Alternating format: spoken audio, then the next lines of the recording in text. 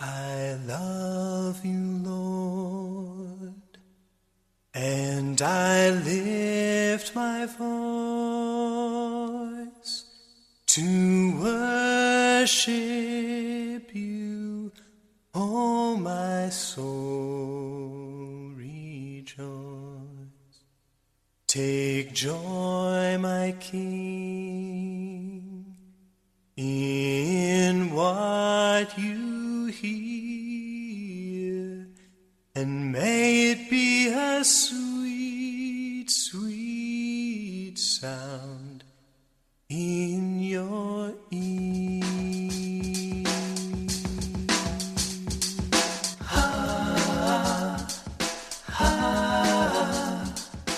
Welcome to Devotionals from Dad. This devotional is entitled, Hold On Loosely.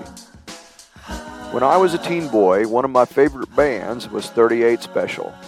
They had a hit called Hold On Loosely. The first verse and chorus of the song go like this. You see it all around you, good lovin' gone bad, and usually it's too late when you realize what you had. And my mind goes back to a girl I left some years ago who told me, just hold on loosely, but don't let go. If you cling too tightly, you're going to lose control. I didn't realize it back then, but I certainly do now. There is a lot of truth in those words. As human beings, we tend to be clingy. We cling on to or hold on too tightly the things that we love. We hold on to people. We hold on to things. We hold on to titles. We clutch to these things very tightly. Desiring good things and holding on to those things is not always bad, especially when those are the loved ones, the people that you love. There is nothing harder than going to a funeral of a loved one and realizing you're going to have to let go, that you're not going to be able to hold on to that person ever again, at least not in this life. The downside of holding on tightly to earthly things is that God can't fill hands that are already full. There is a poem entitled Treasures, written by Martha Snail Nicholson, that explains this thought very well. One by one he took them from me, all the things I valued most, until I was empty-handed. Every glittering toy was lost, and I walked the earth's highways grieving, in my rags and my poverty, till I heard his voice inviting, lift your empty hands to me. So I held my hands toward heaven, and he filled them with the store of his transcendent riches, till they could contain no more. And at last I comprehended, with stupid mind and dull, that God could not pour his riches into hands already full. Matthew chapter 6, verses 19 through 21. Do not store up for yourself treasures on earth, where moth and vermin destroy, and where thieves break in and steal. But store up for yourself treasures in heaven, where moths and vermin do not destroy, and where thieves do not break in and steal. For where your treasure is, there your heart will be also. When we loosen our grip on earthly things, it can be difficult, even painful at times.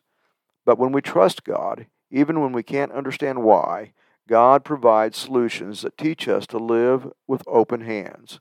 In order to hang on to earthly things, you must grip them tightly. But when you loosen your grip, when you open up your hands, the rewards God provides will surpass anything you can imagine. The world will say that you are so heavenly minded that you're of no earthly good.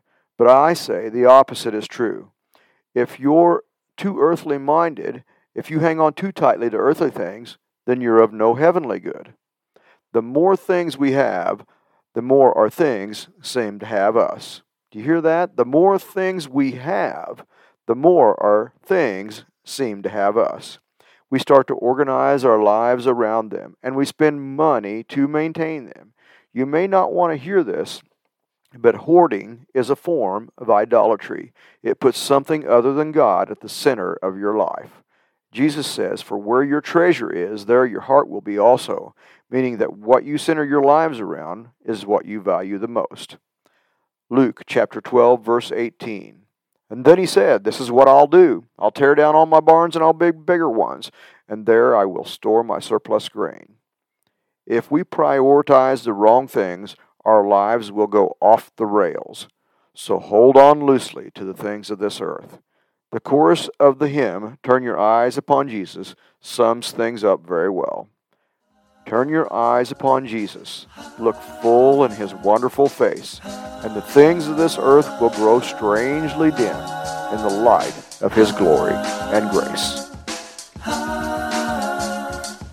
Take joy, my King, in what you hear. May it be a sweet, sweet sound in your ear.